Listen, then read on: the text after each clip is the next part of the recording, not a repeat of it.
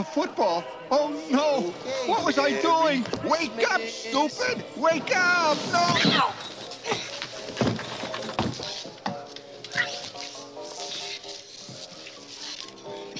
I want an official Red Ryder carbonized 200 by rifle. You'll shoot your eye out, kid.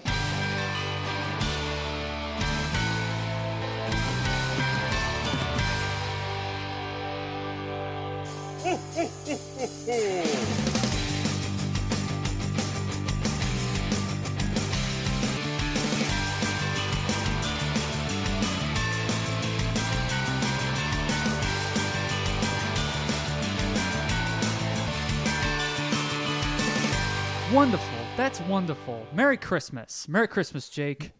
Thank you. Merry Xmas. Christmas to you too. Yeah.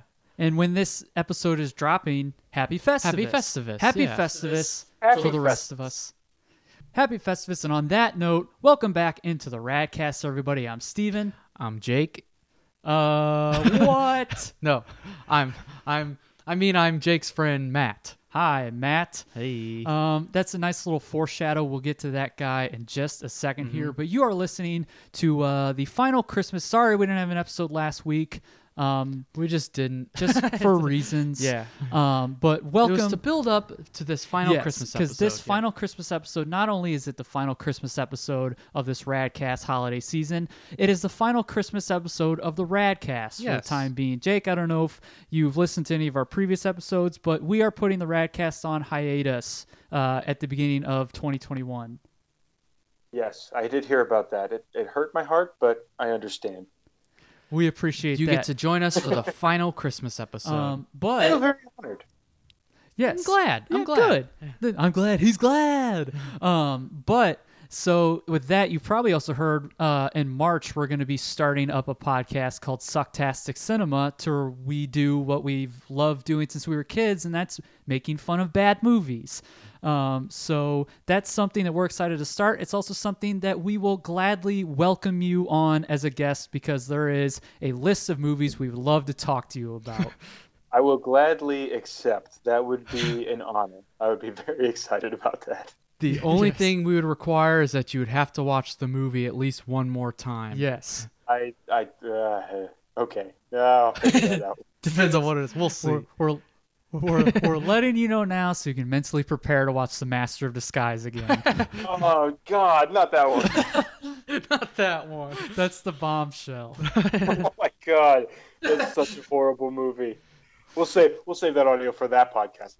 Yes, exactly. Yes. But right here, right now, welcome back into the Radcast, everybody. We're talking about a good movie today. Yes, we are talking about a bona fide Christmas timeless classic. classic. The last couple weeks you've heard us. We talked about movies that we love, but maybe don't, maybe catch a little bit of flack here and there. 2 movies that are quality, but again, polarizing nonetheless. We talked about I said Jungle to Jungle.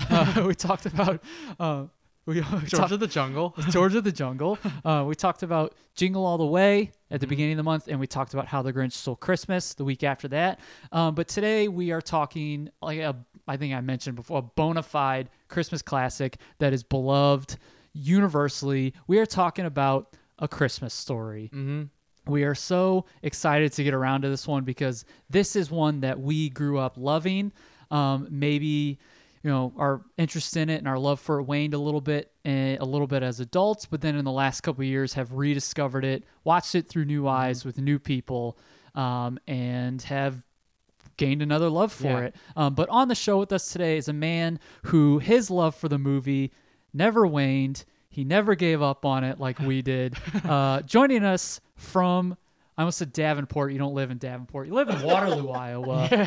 Waterloo. Yes. So Waterloo's favorite son, Mr. Jake Vehlewald, back with us on the Radcast. Yeah, thank you guys for having me. This is going to be a lot of fun. I'm really excited to talk about this movie. Yes. This is what, 7 for him? This is 6. 7. I was going to say that sounds like a lot. Or 6. This is 6, I believe. Yes. Because the Goku Z episode was his 5th. Yes. As long as I'm part of that 5-timers club, I'm fine. And you're in. I need that jacket. Yes. I know. The Five Timers Club has only consisted of people with J names so far in the history This of the is true. Radcast. No. Yep. Mhm. Yep. Where'd you go, Jake? I was just getting a phone call. Oh, there you gotcha. are. Yeah. So that's unfortunate. Hold on. Sorry to totally botch that audio. No, that's okay. No, that's fine. Dad That's was all trying right. to call me. No, that's all right. As long as you're still here with us now. Unfortunately, somebody who isn't here with us, who was going to be on with us, we would like to mention Radcast's favorite, Jeff Wright, was going to be on with us to talk about this. This is a movie he loves dearly. Unfortunately, he isn't able to join us due to some other circumstances, but that's okay. Hopefully you enjoy it, and hopefully maybe we can catch up with them sometime as the weekend goes on to maybe get his thoughts. We'll see. I fed the suggestion out to him. We'll see what happens, but we have Jake here right now. We're here, and we're going to have a good time. So Jake, I know I don't have to ask, but I will anyway. Are you ready to talk about A Christmas Story? I am 100% ready to talk about 110% ready to talk about A Christmas Story. Fantastic. Excellent. Inhumanly possible. Inhumanly possibly ready. Yes. So, like all of our Radcast rentals, I'm going to start off with some facts and some figures. A Christmas Story was released November 18th, 1983, directed by Bob Clark, starring Darren McGavin as the old man. Darren McGavin's second appearance on the Radcast. He was in Billy Madison. It's true.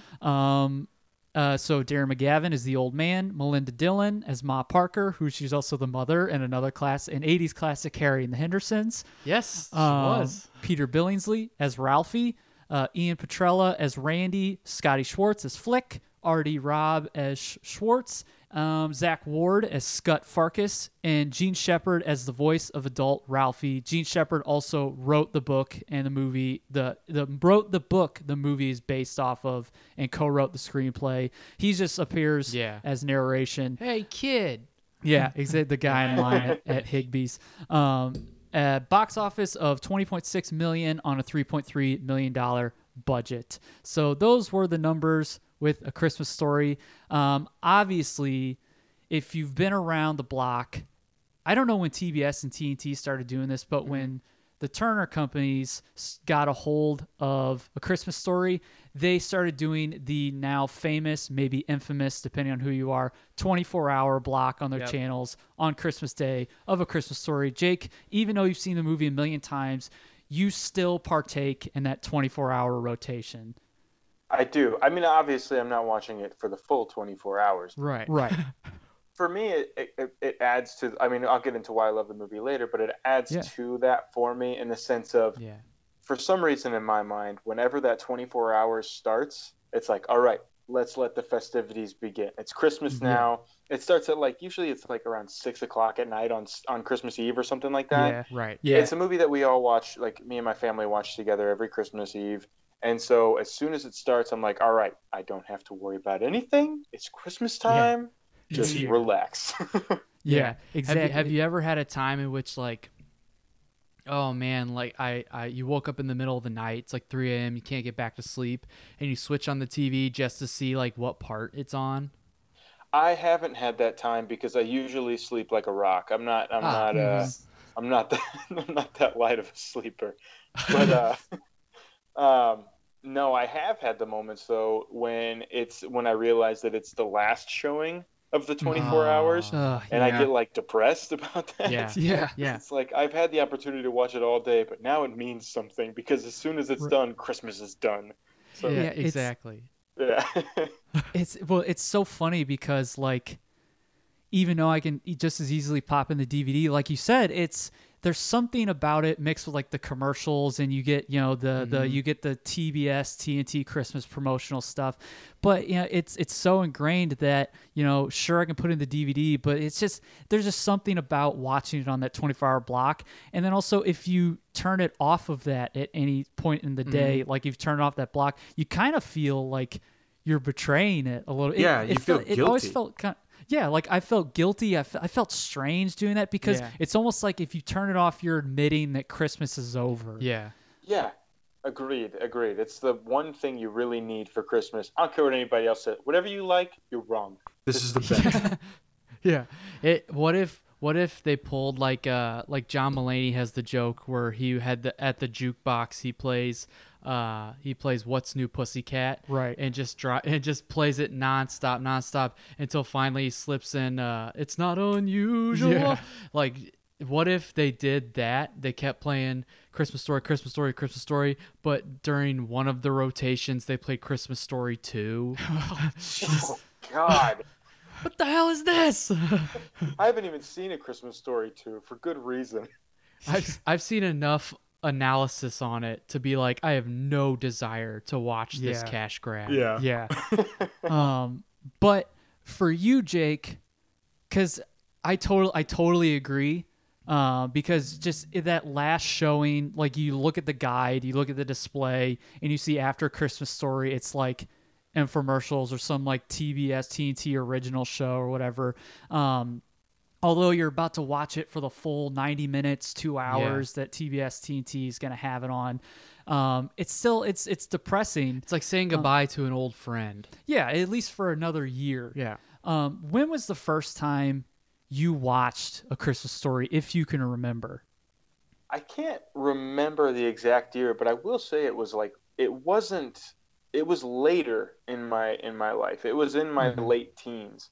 I think we started watching it in my later teens in high school, because I don't know. When I was growing up, I didn't watch a lot of older movies. Yeah. I don't exactly know the reason why, but my dad said, "Yeah, you have to watch this movie around Christmas time." And we watched it, and I was like, "Oh my God, this movie's absolutely hilarious, and it embodies everything I love about Christmas." Yeah. Where has it been? And he's like, "Well, it's been around since I was young, so you've just made a huge mistake for the last, 16 years." Yeah. But I think I just know that I started watching it later into my teens, but I just haven't, I haven't skipped a year. So it's been my go-to. I like that you said it embodies everything you love about Christmas, because that's one of the things I think is what makes it so timeless, is that every single thing in this movie, someone can relate to something. I was going to say, whether or not it's something as small as you wake up and you play Santa, or you go to the department store and visit Santa, you go Christmas tree shopping, you've got all these relatable experiences. The parents, there's a lot of people who will be like, "Oh, my dad's exactly like that," or "My mom's exactly like Family that." dynamics are so relatable. Exactly. It's not, Ralphie isn't like a smart aleck who outsmarts adults. He's just this regular kid, which Peter Billingsley and pretty much everyone plays their parts perfectly and was cast perfectly. Yeah. So I like that you said that it embodies everything you like about Christmas, because it's very middle class, down to earth, relatable, family and situations. Yeah. Yeah, I was thinking about it the other day, actually, and I was brought back to the part where Schwartz is talking about is either Schwartz or Flick. I should know. When they're talking about what they got their parents for Christmas. And he's like, "I got my old man a flower that squirts. There's people coming to smell the flower. It squirts them." It's like, no dad is gonna want that. But I remember when I was a kid, I was like, what would Dad want for Christmas? The reason he doesn't play video games with me and Mitch is because he can't relate to them. Let's get him a fishing video game. And I put myself in my dad's shoes and just thought, how disappointed would I be if I got a fishing video game? I was just listening. Sorry, go ahead. I was gonna say, we were listening to a podcast today, and the girl was talking about how her sister wrote her parents like a letter. And it was a heartfelt letter for Christmas or whatever, but me putting myself in the shoes, if it's me now and I'm a parent and my kid did that, I'm not going to lie, there's part of me be like, a letter? You wrote one piece of paper for me? I know that's more heartfelt than a fishing video game, but I'd be like, come on! I probably played more of that fishing video game than my dad ever did. I'm really enjoying your gift, Dad. It's really fun. You're yelling upstairs. Do you want to use it? Wow. You can play with my Pokemon skateboard if you want. Dad, I got plenty of other video games if you want to play. But I mean, just think about it. When we were younger, and I know that's a very, very minor part to the movie, but just thinking back, in terms of just Christmas in general, thinking, what should we get our parents? It's being an adult now, I want clothes, I want tools, I want this, I want stuff I need. And yeah, then, exactly. like as a kid, it's like, what's fun? What does my dad want that's going to be fun? How about Fake this mustache. video game? Yeah, exactly. How about these beer goggles? Yeah. How about some nice? How about some baseball cleats? That are in my size. It's Like all I know. I do have a game coming up, so I guess I'll use them. I mean, if you're not going to, Dad. I got you this Family Guy DVD. Okay, I'll take it. You don't even wait for him to accept it. Okay, I'll take it. Okay, I'll take it. But I mean, to go back to what you're saying though, Matt, like they're definitely, the relatability is great, and you had mentioned how because it's so relatable, it becomes so universal. Because you everything, the visuals, lines, musical cues, scenes, elicits some sort of emotional attachment or reaction. Even from the get-go, for me at least, from the get-go, the opening music comes in, you're seeing this suburban place in Ohio, and you get in the 40s, and it's warm and it's comforting, and then Gene Shepard, like you've seen it so many times that when Gene Shepard's narration comes in, it's this again, the warmth and it's comfort, and like you know what you're in for. Like you've seen it so many times that you know the beats, you know chapter and verse. Like it seems like 3/4 of the movie are just like scenes with iconic moments, iconic lines. It's because as scenes were unfolding, we're like, and pretty much and you said it was like, if you saw, it was like a timeline on, editing software, you're like editing a video, and all you see is like thumbnails of clips. In each thumbnail, in each scene, you can be like, okay, there's at least one or two timeless classic things that you either remember or quote or associate with the season. Yeah. Like, oh, this is the scene where, Flick gets his tongue stuck to the pole. Yeah. This is the scene with the leg lamp. This is the scene, Oh, fudge. Yeah, oh, fudge. Yeah.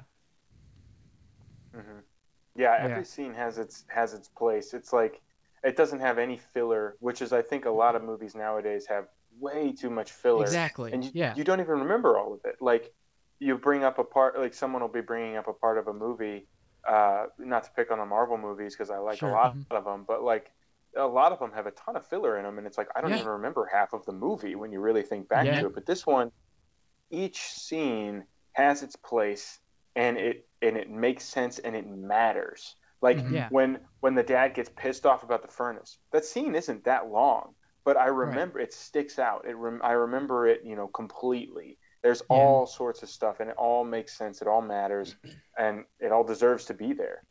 Yeah. Yeah, and speaking of the old man, the dad, the whole time I'm like, God, Darren McGavin is just perfect. Yeah. Like, not only is the old man, as you get older, you're like, I think, because obviously you relate to Ralphie as a kid. And like I said, Peter Billingsley is a great child actor and plays this role really well. It's not over the top. It stays relatable and grounded, and it's funny. But Darren McGavin plays the old man as, you're like, oh, I knew someone who had a dad like that, or my dad was like that. Yeah. And Darren McGavin's such a good actor, and that's such a good character that it just stands out. Yeah, and it's great because like he has those moments where he's like, he's a dad, kind of no nonsense. He has those moments of frustration, but then he has those sweet, tender moments. Just kind of like when he goes, "Shut up, Ralphie." Yeah, it's like it's not done. It's not done to be mean or vindictive. Yeah. It's just done to I'm not a parent. He's and I won't be for a while. cantankerous. But it's one of those things sort of like you get, because Ralphie is like being a pain in the butt. He's like, can we go see Santa? It's one of those things where just frustrations mount, and all of us have had a parent tell us to shut up just out of just the peak of frustration. Both of them have told me to shut up before. Many times. Many times. But like in public. But it's very real that he's this relatable. And we keep saying relatable because the movie, That's what it especially is. as you get older, I think, like I said, had mentioned it's so universal because it is so relatable, and you see kind of the goofier side of the dad, to where like he's kind of adult sometimes. No, I agree with you 100%. Like he played the role to a T, and again, I'm not a dad either, but like. Just looking back on the way my dad acted, you get these snippets of him with his wife, and he's just they're a married couple. They love each other, and he shows that he's just they just conversate like normal, and then he treats his kids. For a little bit you think, wow, he's kind of mean to Ralphie or whatever. He's kind of a dick sometimes, but then. He's like you said, he's got those sweet moments, and then at the end when he's just, when he gets the BB, spoiler alert, he gets the BB gun. Yeah. But when he gets that, and he's just like, he loves watching Ralphie open it up and like put the BBs in, and he's like, oh, careful, they run all over. Yeah, like, run all over the place. Yeah.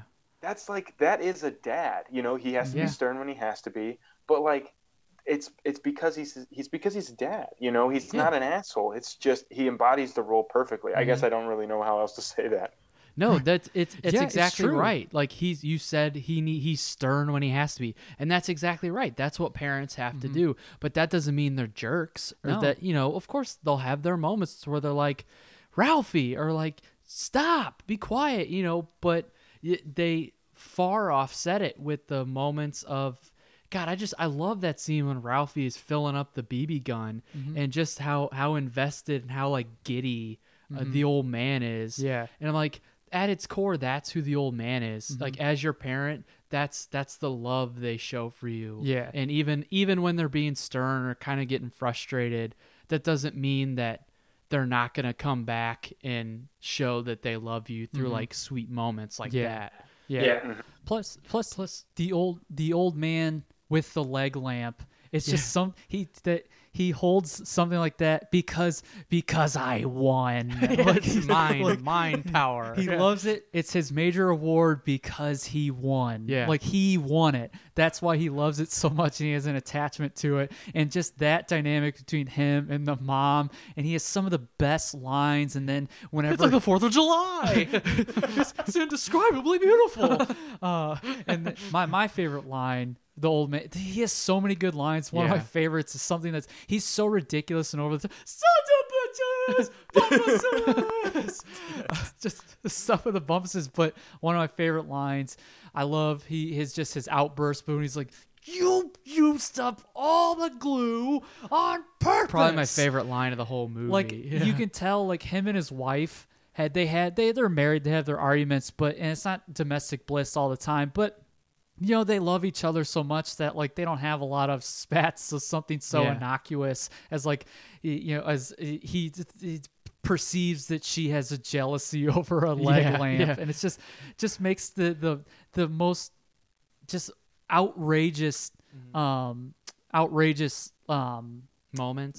Well, like the most outrageous outbursts. No, he's accusations. Yeah. Like the most outrageous accusation. Use of all the glue on. You've always been jealous. Yes, you've always been jealous. Always. They've had it for a week. You've always been jealous. Jealous because I won. Yep. And then also, out of all the things, they pick the perfect item because that lamp is such a piece of shit. Like, yeah, exactly. It is the tackiest piece of garbage you could have in your house, and he loves it. Because I won. And like when he's trying to fix it, and he's like, everything's all perfect, and he's like, okay. And then he puts the shade on, and it all crumbles, and gathers it up in his hands real tight, and just walks out the back without saying anything. Gives her a dirty look before he just leaves the shot. But that's the thing. It doesn't carry on the rest of the movie. He doesn't hold a grudge the rest of the movie. It's just kind of a silly pocket of time. Well, what's so funny is considering the time period that it is. It's such like it was made in the early 80s, so there's a lot of outrageous surrealist visuals. I mean, Ralphie's kind of surrealist, fantasies that they show on there. That's and kids just and every kid does that, so that's right. Why it's relatable too. But then like that, and then like get a glowing leg lamp, and then some of the old man's outburst. It's just so funny. You don't expect that from something that's framed in the 40s, because so many things that are like anachronistic like that, they almost like are played up for drama. You get comedy in there if it's like from that time period, but it's just so funny to have these ridiculous situations and these ridiculous kind of surrealist visions and stuff like that. It's just let's talk about kind of like some of Ralphie's daydreams for a second. Like one of the first one we see, because he wants the Red Ryder BB gun, but the first one we see is he's master marksman, with Old Blue, and his family is like they're like a pioneer family. And back to the old man, like they're all over dramatic, kind of melodramatic, soap opera type acting from everybody. Well, looks to be Black Bart, Ralph. But just getting from a kid's perspective of like that daydream, some of the most like inane things he talks about. He's like, good thing I got Old Blue. And good thing there's a compass in the stock. Good thing I got a compass in the stock. It has nothing to do with how it's gonna help his shooting or anything. When you first watched this movie, would you say that that's a moment that officially hooked you into the movie? Or for sure, sure. It's one of my favorite moments in the movie, mainly because of the way that it's shot. I mean, it's old, so they only have so much technology to film that scene, and so you can tell that when the dudes jump in the fence to the last bandits jump in the fence to get on the horse, there's a trampoline there. You just see like little sparks fly when he shoots that one robber in the ass when he's climbing the garage or whatever, climbing the tree or the rope, and it's just like, oh, they fall over and they all just like twitch on the ground. It's like like fall over.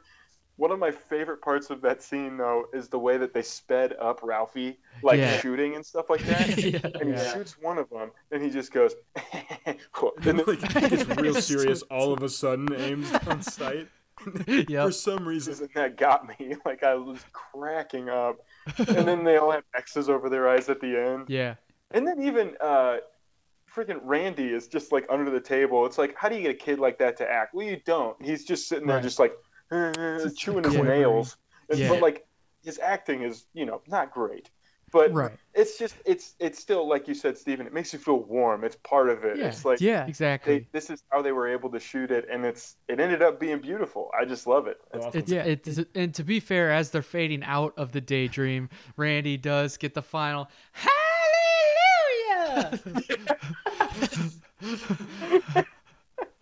But it's just the humor that they choose to go with. It's great because it's so melodramatic. It's reflective of Gene Shepard, who wrote the story. It's based off of God we trust, all others pay cash. It's kind of, he has this like tongue-in-cheek, deadpan, sardonic sense of humor that's like super, super clever.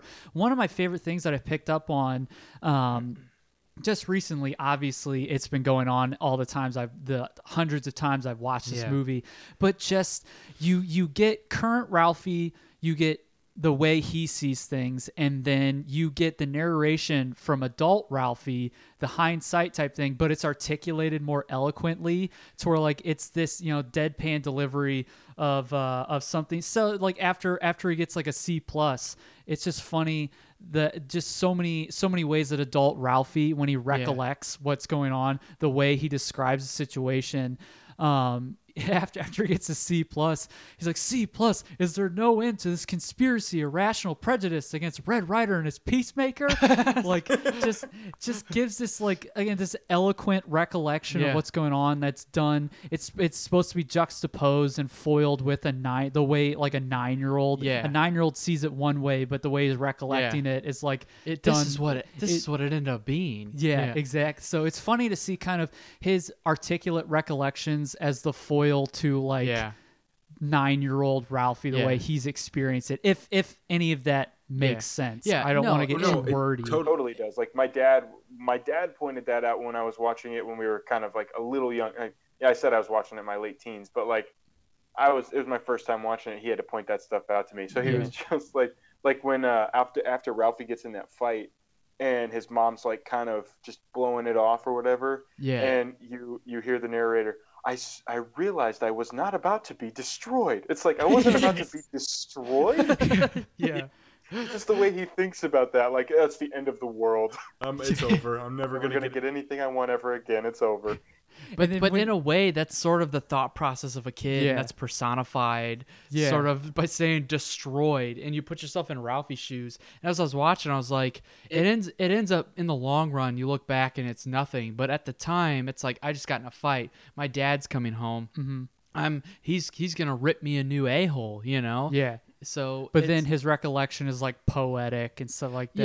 Yeah. But it's funny, see, it's poetic, and then he kind of like hits you with something like deadpan. Yeah. But when he's stoling the virtues of the tastes of soap and his preferable soap to have to take whenever he swears. Life boy. Palm Olive had a nice piquant aftertaste. Yeah. But life boy. Yeah.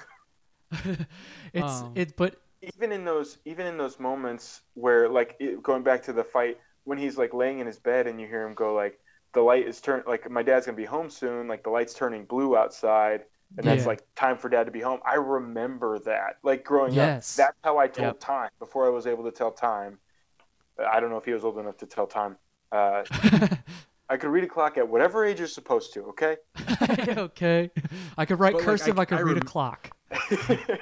I remember that though, thinking it's like it's blue outside, like it's a dark blue, dad's gonna be home soon and all that kind of stuff. I don't know, that always stuck out to me too. Not to butt in on that, but no. Well, plus you and Mitch, you are sort of like Ralphie and Randy. You're the oldest, but your little brother isn't that far off in age. The same way Randy's not that far off in age from Ralphie. So I would imagine you kind of related to at least that brother dynamic, like especially like when Ralphie is looking at the Look magazine and they running out of the room and he like pushes Randy like against the door or whatever. Oh yeah. I'm sure you and Mitch had interactions like that all of the time. All the time, except ours usually involved airsoft guns or something like that. But like that kind of thing where like in the scene where he's like, oh, Santa's we hope Santa doesn't skip this house or whatever because two little boys aren't in bed and they're running up the stairs and like Ralphie yanks Randy down the stairs. He hits the stairs with such a thud, such a force. It's like I'm like, I can relate to that. Everything's a competition. You gotta outdo the younger brother. Oh yeah. I think Peter Billingsley, Matt, you had mentioned a few times how good he is. He is really good because it kind of could the way the narration is in presenting the events from an adult's point of view of what a 9-year-old's going of like adolescent situations. If the kid were obnoxious and like kind of like I love Home Alone, but if he were like. And I don't think Kevin McAllister is obnoxious, but if he were like a know-it-all nitwit or like a know-it-all kid, like who's super like quick-witted, because like Ralphie has wit and he has like these subtle moments where his face, he like rolls his eyes and stuff, and like he's facials, nonverbals. But he's still a kid. I like the Tin Man, but I think just looks at her and looks away. But I think Peter Billingsley like. The way he acted 9-year-old Ralphie was a really good foil to that. Like he was believable to be the kid who would turn into the adult who's giving all this information. Exactly. Unlike, if there was like, if he was a far cry from you like the adult Ralphie, but then you're like really annoyed by like kid Ralphie. Like it kind of takes some of the shine off of what adult Ralphie is saying. So I think those two mesh together really well, and he was a really, really good foil to the Gene Shepard adult Ralphie. Yeah, 100% agree. 100% agree because like I think the narration just absolutely sums that up. Exactly what you're saying. Like because he like you were saying, he thinks in all of these like adult and poetic ways and like but like out on the outside what we see is a kid. And I also, I relate to that being a kid, like when he's in line for Santa. I like the Tin Man. It's like, shut up, kid. He doesn't want to like listen. It's like the witch comes up and he's like, "Don't bother me. I'm a thinking." It's like he's got his priorities. His priorities are his presents. He's a kid. Yeah. He wants this, but he's not like rude about it. He's not like a selfish little asswipe. He's just a kid. And but then you get that, the adult recollection juxtaposed to his actions. Yeah, it's pretty perfect. I loved picking up on that because it's a new love. And also I'd mentioned how we kind of like Matt and I are interest waned because from the age of about 11 until the age of like pretty much when we like moved out of mom and dad's at 23, 24, we watched this, I mean, every year, like Christmas Eve, because it became our Christmas Eve movie. Whether we watched it as a family, whether Matt and I just watched it because of like the ending with like the Christmas morning, and because we watched it so much, we kind of got sick of it in our 20s. We kind of had like a bad attitude towards it. So for a few years, we didn't watch it at all, and then we watched it with you a few years ago, and I loved it, and I gained a new love for it because you were pointing out things that you laughed at, and your dad, like you being Jake. I wanted to make that known for the people who know that this is just audio. But you being Jake, watching that with you was such a refreshing experience because you were like, this right here, we laughed at this, and you would point out things. Did you see, like, look at the way Randy is, or look at that there. Like, look at never that noticed it. It's like that, and we would just crack up, and it just, experiencing someone else's love for it really kind of renewed my love for it to where now, 5 years ago, 6 years ago, some of the stuff that Matt and I were cracking up over this evening when we rewatched it, I might have just like had my arms folded and just been like, man, I'm so sick of this movie. But because like enjoying it with someone who loves it so much, you get kind of a more fresh perspective of it. So that's always nice. Kind of just getting a different perspective from somebody. Yeah. Well, that makes me feel warm and happy. Well, that's good. That's good. You gave us a newfound appreciation for this movie. Mm-hmm. Yes, for sure. Well, I remember you guys talking about it like when we were in middle school, or maybe a little earlier than that. Yeah. Remember? Okay, no one's gonna know what we're talking about. Remember when we went to Handyman Hardware and we filmed that one thing for choir or whatever? Yeah. You guys and Bobby Lux, name drop, were talking about it. And I'm like, what the hell are you guys talking about? Because I hadn't seen it at that point. Right. And I remember you guys specifically talking about the part where Schwartz's mom beats his ass over the phone. Yeah. And I finally I finally watched it when I was older. And I think, I don't know, maybe it's just because I'm not sick of it yet because I haven't had so many years with it, Yeah. I don't anticipate to get sick of it, but who knows? I think that's what helps with the once a year type stuff. Well, yeah, and I don't think you will either because when you have kids, you're going to show it to them. And so now they get to see it with fresh eyes, and you get to sort of be like, oh yeah, we did this, and when I watched it with my parents and my brother, we did this and this. So I think it'll kind of take on a new identity as this is the movie that my kids love now. And I think what helps is knowing that you and your family had a tradition around it. So what were some of the traditions kind of with this as the centerpiece? Like just something you guys put on. What are you doing around this movie? When you put this on, what are you and your who are you watching it with, and what are you guys doing? So it was always just the four of us for a long time. It was me and Mitch and then my parents, and we wouldn't watch it on TBS. We'd watch it on the DVD because my dad hated commercials, and so he's a smart man. My mom would get home from work. She didn't always work on Christmas Eve, but whatever. She would get home from work, and we would have appetizers like fried mushrooms, fried shrimp, lots of fried stuff, and then of course. The creme de la creme, we would make crab legs. And so my mom would cook all this stuff. We'd have it all set up. After a hard day at work already. Yeah. It's like, all right, everything's good. Just make your plates. And then we start the movie. And I love thinking of just the red title coming across the screen, the red print coming across the screen. And just that opening scene where, like you were saying, it opens on the town in the 40s, and like they're looking in the window, and Randy's got his face pressed against the window like a little kid. It's that is the tradition for me, just having food that's going to make me feel sick and watching that movie until the end. And then we would also open one gift from my parents, which was always pajama pants. Of course. So you can wear them on Christmas morning. Yeah, exactly. You have to have those. So now I have like 20 pairs of pajama pants. And, of course.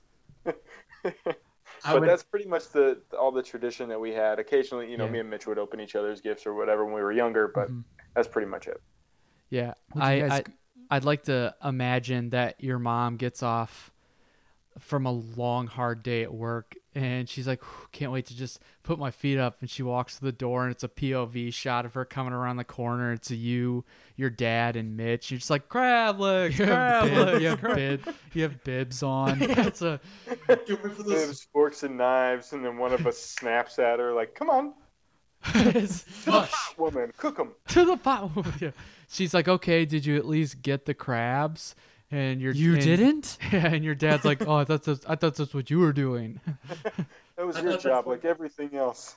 I thought that's why you were gone for 8 hours. You were getting the crabs. Now I have this idea of my mom at grocery stores looking at the crab legs like, these won't do. Fetch me some more. 8 hours to get the best crab legs. Where are your fresh crabs? I will dig in the ocean myself. The ocean. Oceans of force. Got to her in Chicory Creek in that radioactive shit water. I found one, and it's like a tadpole. She's like, this will do just fine. And the crab goes, please put me down. Because it's radioactive. It's a three-eyed fish from The Simpsons. That's excellent, though. I love that visual. I love because another relatable thing, maybe not crab legs, but something that like is relatable to us. We had Chex Mix. That's like crab legs. Now, to be fair, though, that Chex Mix, what did your mom call it? Christmas crack? That stuff is insane. I know how she makes it, and it's insane. It's so good. It's good. It's funny because like she just posted on Instagram, she's getting ready to get started on a batch, and the recipe she uses, she's been using the same recipe from the same cookbook for 30 years. Yeah, for more.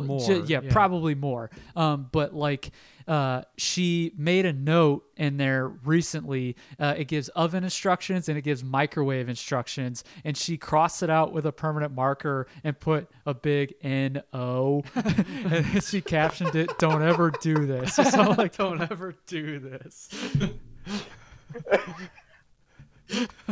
As a reminder for her. Opens the book. Oh, okay. Woof. Thank goodness I didn't. I almost caved this year. N-O. But it's just so great to hear kind of that, because it just reminds me, and probably people listening and people around there who probably the movie is a centerpiece to so many other traditions. Like I had said, like I love watching Christmas movies with the lights off and it's only lit up by the Christmas tree. Yeah. And Matt and I, when we got older and we were able to take movies back to our room and watch them, we would maybe watch the whole thing, but we mainly would just watch like the ending, like right before we went to bed, because the ending, or not the end, but like the Christmas morning, because like Christmas morning starts off and you get kind of light coming through kind of the snow covered window pane, and like Ralphie wakes up and he realizes it's Christmas morning, and him and Randy run downstairs and his presents all under the tree, and Randy runs towards, oh yeah, this is mine, what's this? Oh, that's heavy. Also, something that I noticed like sonically is that there's Christmas music playing very lightly, and like, that's the way we would wake up and enter the room, is like, and it was probably the same, like every now and then you'll be like Bare Naked Ladies and Sarah McLachlan and like Vince Gill, but mainly it was Bing Crosby's Christmas album. So that was relatable too, because that's what we would have on, going into the living room. But it's so great because there's that excitement of like, oh, you see all the presents under the tree. We had to wait for our parents to come get us. We couldn't go into the living room and then have our parents come and meet us in cages. Yes. But it's just, it's, go out. Get it. They come with like one of those like old timey keys in the cartoons. Exactly. All right, you're free. Or the small cup, and it's like pink, pink, pink, pink, pink, pink, pink, pink against the bars. Tink, tink, tink, tink. You ready? Those like cattle prods. Back up. You'll get your chance. Wait for the bars. But this is the centerpiece to so many. Wait for the bars.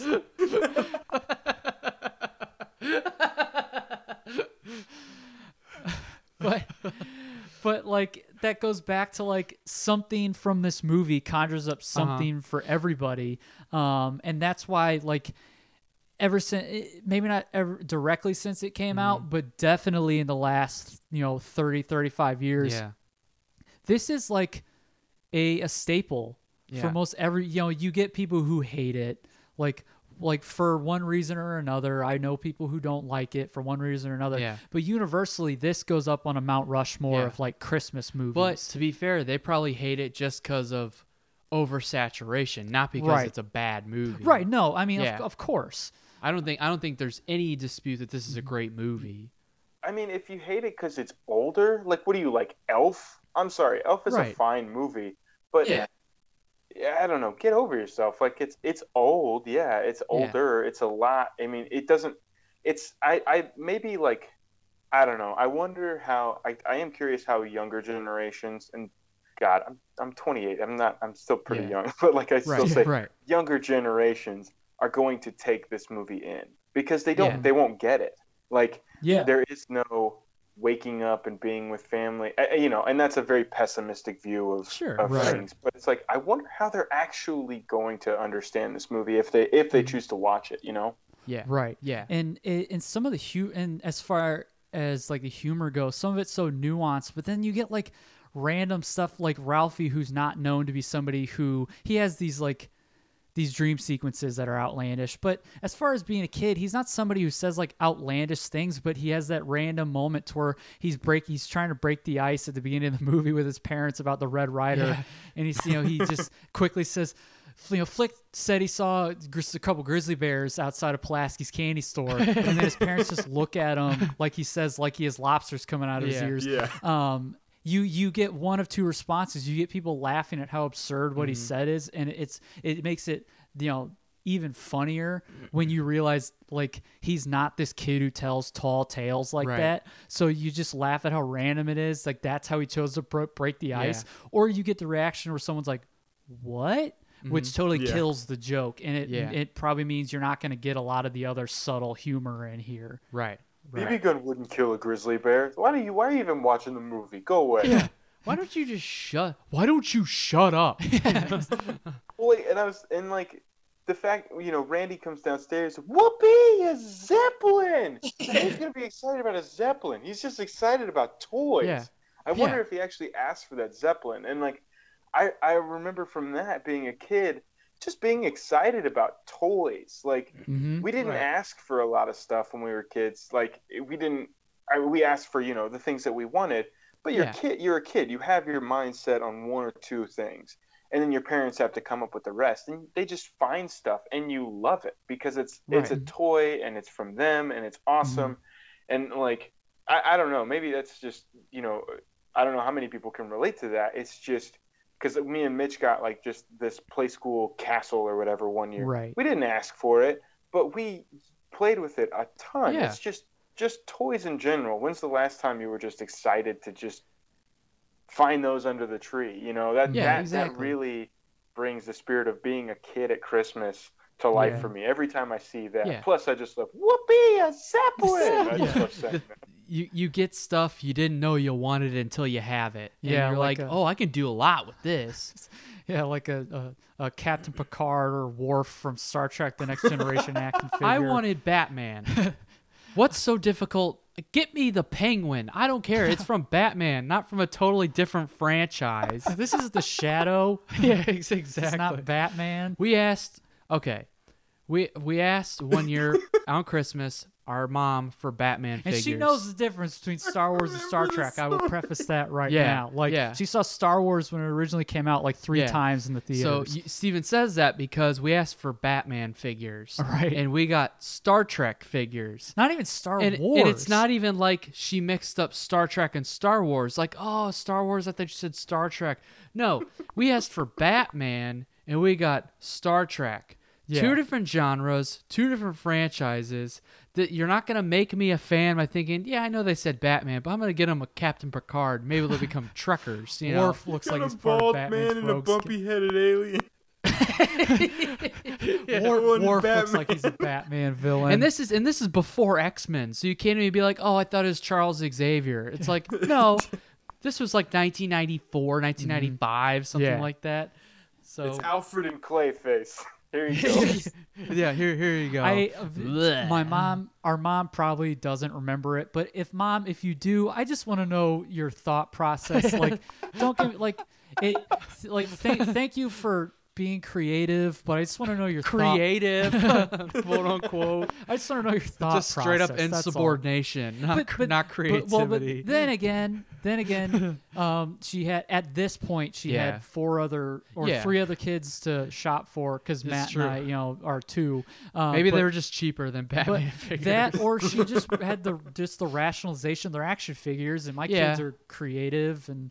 They'll use them. Hopefully, we got a little bit of use out of the Worf, I guess. Yeah, but we drowned him a couple times in the toilet. Picard's the old man when you guys are playing WWE. Just some old man who gets body slammed. I did it because it's funny.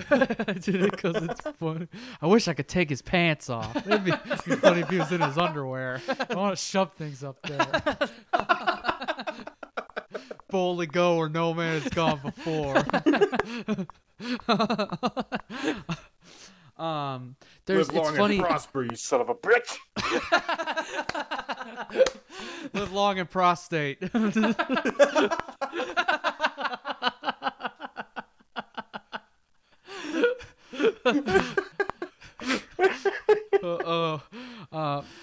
As Steven was talking, I thought about, we still got to touch on this. There's so much. This movie. We're gonna. Oh, I'm lightheaded. So Jake, we'll just kind of cut right to it. So yes, as we've established, the movie is universal. It's the centerpiece for a lot of people's Christmas traditions. I loved hearing about yours. We have our own, and so many people out there. Let us know if you hear this. What was your Christmas tradition with it? But real quick, not real quick, but just what we've said a few of them. But what would you say if you could just pick one, or if you have 2 or 3? What are your favorite moments from this movie, Jake? It's so hard. One of them is Peter Billingsley's acting. Just when the teacher comes in after Flick sticks his tongue to the pole, and just like when she's trying to get Ralphie and Schwartz to confess, and it's just like the line where she goes, "Don't you feel horrible, or don't you feel ashamed?" And you just see Peter Billingsley look left and look right, and just like. Puts his mouth like, I hope whoever did it confesses, because this is pretty horrible. It's such a kid thing. He's just passing it off, just like, I'm totally being inconspicuous. Yeah. I love the leg lamp. I love like the scene where he's opening the crate and just like, what is it? I don't know. Well, what's in it? And the delivery man just turns around and just stares like, I don't know. I don't know. A lot of it, I guess, now that thinking back on it, a lot of it is like physical humor. Mm-hmm. Yeah. But like when he's like tearing out the hay or whatever, the filling from that crate, and it's just like that really like high note on a violin over and over again. It feels like a horror scene. Yeah. He's just like pulling it. Oh, would you look at that? It's a lamp. Like, I love that whole scene. And like, even the scene before that where Randy's eating like a pig, and you just see the old man just, God. Disgusted. And then just, I guess just the Christmas morning. I mean, It's pretty great. Like the whole Christmas morning, if I can encompass the whole thing. Yeah. From the very beginning where they wake up and Randy's like jumping on the banister because he's so excited. And then Ralphie's like, I just want my gun. Just want my gun. You can tell with the look on his face. And then when they're opening presents and everything and, playing Santa and they hand the bowling ball to the old man. And he's like, oh, thanks a lot. It hits him in the nuts. And it's just... And then up till the scene, where he's like, why don't you go, what's that behind the desk, and he checks he finds the present and everything, and he's in the mom's upset, and his response is, I had one when I was a kid. Yeah. I just love it. I love it so much. And if I can add a runner-up, oh, damn, there's too many scenes. I love the scene after the Bumpuses eat the turkey, and you just see the old man hold the wing, and he just drops it. Everyone, go upstairs, get dressed. We are going out to eat. I love it. Great. I love it so much. Which funny piece of trivia I read about. So Melinda Dillon, who played the mom for that Chinese restaurant scene where they go eat Christmas dinner at the Chinese restaurant, everyone else had the script for that scene, but they gave her a totally different script. And so she was the only one that was not in on it. So in that scene, all of her reactions to everything going on are genuine because she had no idea that the scene was going to be that. So I thought that was a cool, fun piece of trivia. That makes so much sense because she's laughing the whole time. Yeah. That makes sense that she has no idea what's going on because that scream when they chop the duck's head off. Yeah. Oh my God, that's real. Absolutely real. Yeah, exactly. Speaking to, just kind of piggybacking off what's real, I think I love on Christmas morning where there's not a lot of dialogue. You're just getting, it's like a snapshot of his family opening presents on Christmas, and you're getting the little side comments of the old man, looking at some of his gifts, and he's he makes a comment about didn't I get myself a tie or something? He says something like that. Didn't I get myself a tie? Or he didn't say so. He's like, I thought I got a tie or something. Yeah. But it's these small little comments. There's no why don't you go get that? Hey, how about nobody? They're not commenting on everything. Yeah. They make their small little comments. They comment on the bunny suit. Looks like a deranged Easter bunny. Yeah. And then Randy gets his bits in there. Here and there. Zeppelin. Yeah. You see him mouth baseball bat as he takes a Louisville Slugger out. But it's great because there's no attention to creating some sort of dialogue between the characters to further the story. You're just looking at a family enjoying Christmas and making their comments. And then I love kind of just the mute Randy's asleep and Ralphie and he's in between his parents and his dad's like, it was good wine. Or he's like, wine. It's not great, but it's fine. You want a sip? And Ralphie's like, yeah. And she's like, and the mom's like, you certainly do not. That's feels just so real. Yeah, it does. And especially, and again, going back to just how there's this sweet moment in the music. And then when he goes over and it's this really the payoff of Ralphie getting it and it's just great. I love seeing that. I love soap poisoning. I told you not to use life, boy. It's funny because he walks in with a cane and sunglasses. He's like, "Well, where you been, Ralph?" Don't realize he's blind immediately. He's got a cane. You realize he's blind? He pulls out a cup for change. What did we do? What happened to have this brought upon you? I'll never forgive myself. Thanks, Mom. Thanks, Mom. And then it's the little look at the camera where he's raising his eyebrows up and down. He just gets his comeuppance for here the comeuppance for what the soap my mom uses is me going blind. Yeah. But when we were watching the scene where after he lies about how he lost his glasses or how he stepped on his glasses, and he looks at the camera while he's wiping his face and gives that chuckle or whatever. I got away with it. I remember watching that and I'm like, he did it. And my dad's just like, no, because my dad's just like, don't try that. You're not gonna get away with that crap. He did it. No. I also love how like all this build up, like the famous line, "You'll shoot your eye out." Everybody's every adult is telling him, "You're not gonna. You'll shoot your eye. You shoot your eye. You shoot your eye out." And finally, he gets his gun. He's like, "I've won. I've won. I've won." And then it pings off the 10 sign, comes up and hits him, and he just exclaims, "Oh my God! I shot my eye out! Oh my God! It happened!" Well, it's because he's like, they keep telling me I'm gonna shoot my eye out. No, I'm not. I'm a crack shot. Like, what is this? They don't want me to. I'll be fine. Like this prejudice against Red Ryder. Yeah, that's a myth. You can't shoot your eye out. It's like, oh my God, I shot my eye out. It's kind of like looking back, like with all the presents that you have these daydreams about, like how these like if you get this one present, it's gonna be everything you expect from the commercials. I have gotten so many presents that didn't act like they did in the commercials. Yeah. Oh yeah. Yeah, definitely. Who knew you needed an imagination? I think because you mentioned the Bumpuses briefly, and there's the neighborhood hounds, the Bumpuses, that paid no mind to anyone else but the old man. Yeah. And when they run through and they destroy the turkey because Ralphie left the back door open. Mm-hmm. The one of the best lines, one of the most fun things to quote is whenever the old man is like, he's super flustered and he can't get the words out. And he's like, "Sons of bitches, Bumpuses!" He has so many of those moments that kind of punctuate the scene. Yeah, it's like, out of my father's flustered state, there's so much he could have said, but all I could muster up was, "Not a finger!" And then, "Don't anybody move!" Like when the fuse goes out. It's one too many. It's just one too many. When he's about to... Just counting. Well, there's just one too many. Just picks one. Any single one of them. But he's the best character. When he's replacing the Christmas bulb and he pulls the light bulb and he pulls it out and licks, puts it in his mouth and then puts it in the socket. Yeah.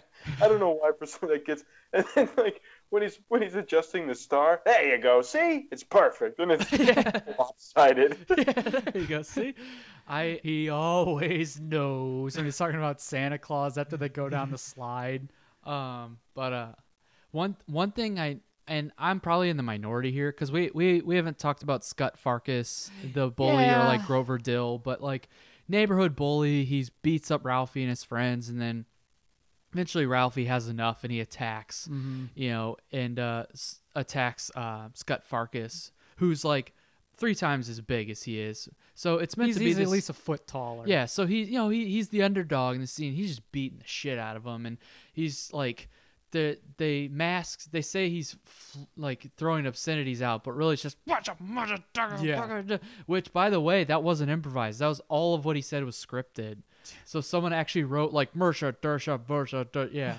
So which is stinking bitch. Yeah, which is crazy. But it's funny because ever since I was a kid, leading up to that moment, it's like, yeah, Scut Farkas is a jerk. He deserves this. But then just hearing his like screams of pain, and then he gets up with like a downcast look on his face. He's got blood on his face. He's like and sniffs. I felt sorry for him. Like, and every time I tell people that, they're like, "No, he's a jerk. He's a bully." It's like, yeah, I know, but like, I think even as a kid, I sensed that there was something deeper than him just being a jerk. Like, he probably has a rough life or whatever. But I mean, that's just gonna ruin the movie for you if you think too deep about that. But maybe he's just as an asshole here, but I think he had it coming. Yeah. Oh, of course. I mean, he did have it coming, but I think it was just his cries of pain is what kind of, I mean, in a way, it's like sort of a bleeding heart moment where it's like, I don't like to hear people in pain, and even though he's a jerk, like, I kind of feel bad for him. But again, I'm in the minority, and it's not like I'm like, man, I wonder what Scut Farkas is up to. Yeah. It's just kind of like whenever that part comes, I'm like, I kind of feel bad for Scut Farkas, even though he totally had it coming. Yeah. I mean, we're in the realm for a reboot. You know how they made Cobra Kai for Karate Kid. We're gonna get a Scut Farkas side of the story. Yeah, Ralphie's gonna be all successful as a grown up, and he's gonna be a total dickweed. And Scut Farkas is going to be barely scraping by, just doing everything he can. Yeah, the first scene opens up. the first scene opens up, it fades in, and he's at Grover Dill's headstone. He's at his grave, and he's like, takes a swig of Jack Daniels, pours the rest of it out, and it's like, I'm gonna miss you, Toady. Died at Nam. Died in Nam.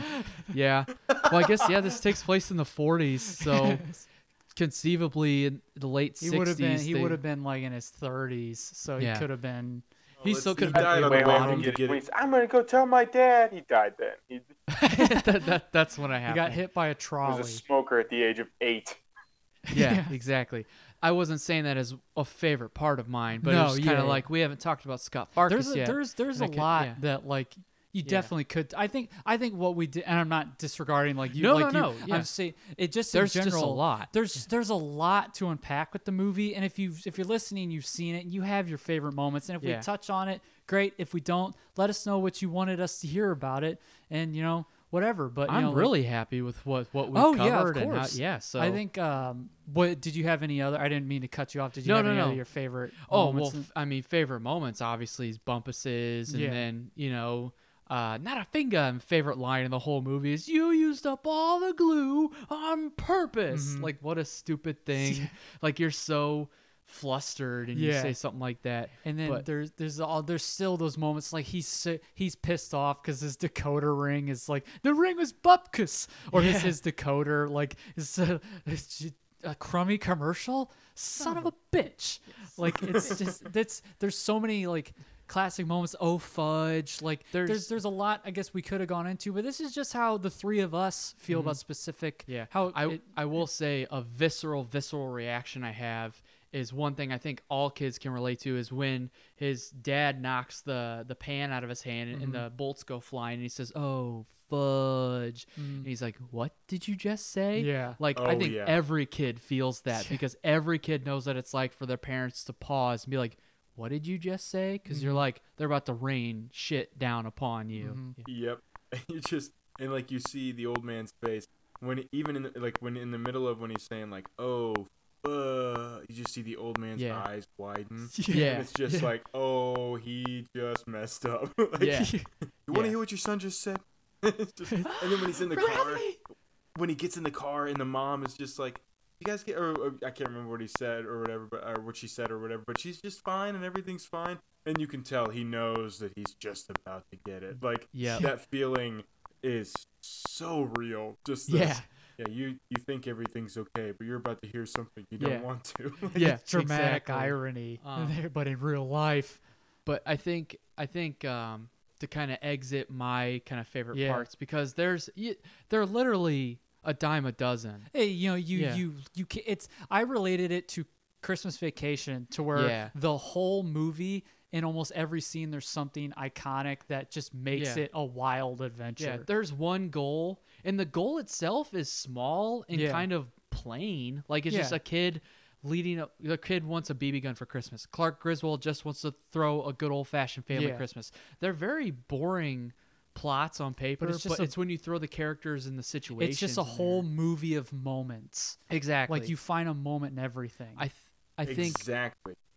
I think a great heartfelt moment is, it's something small, but when the old man gets home and Ralphie's mom says Ralphie had a fight, and he's like, "Fight?" Because she's like, "You know how boys are," and then she like points his attention. So, "I see the Bears are playing the Packers this week." He's like, "Oh yeah," and like the moment Ralphie realizes, he's not gonna get destroyed, and his mom's like walking by and like touches his arm in a certain way, and kind of pats his shoulder, walks by.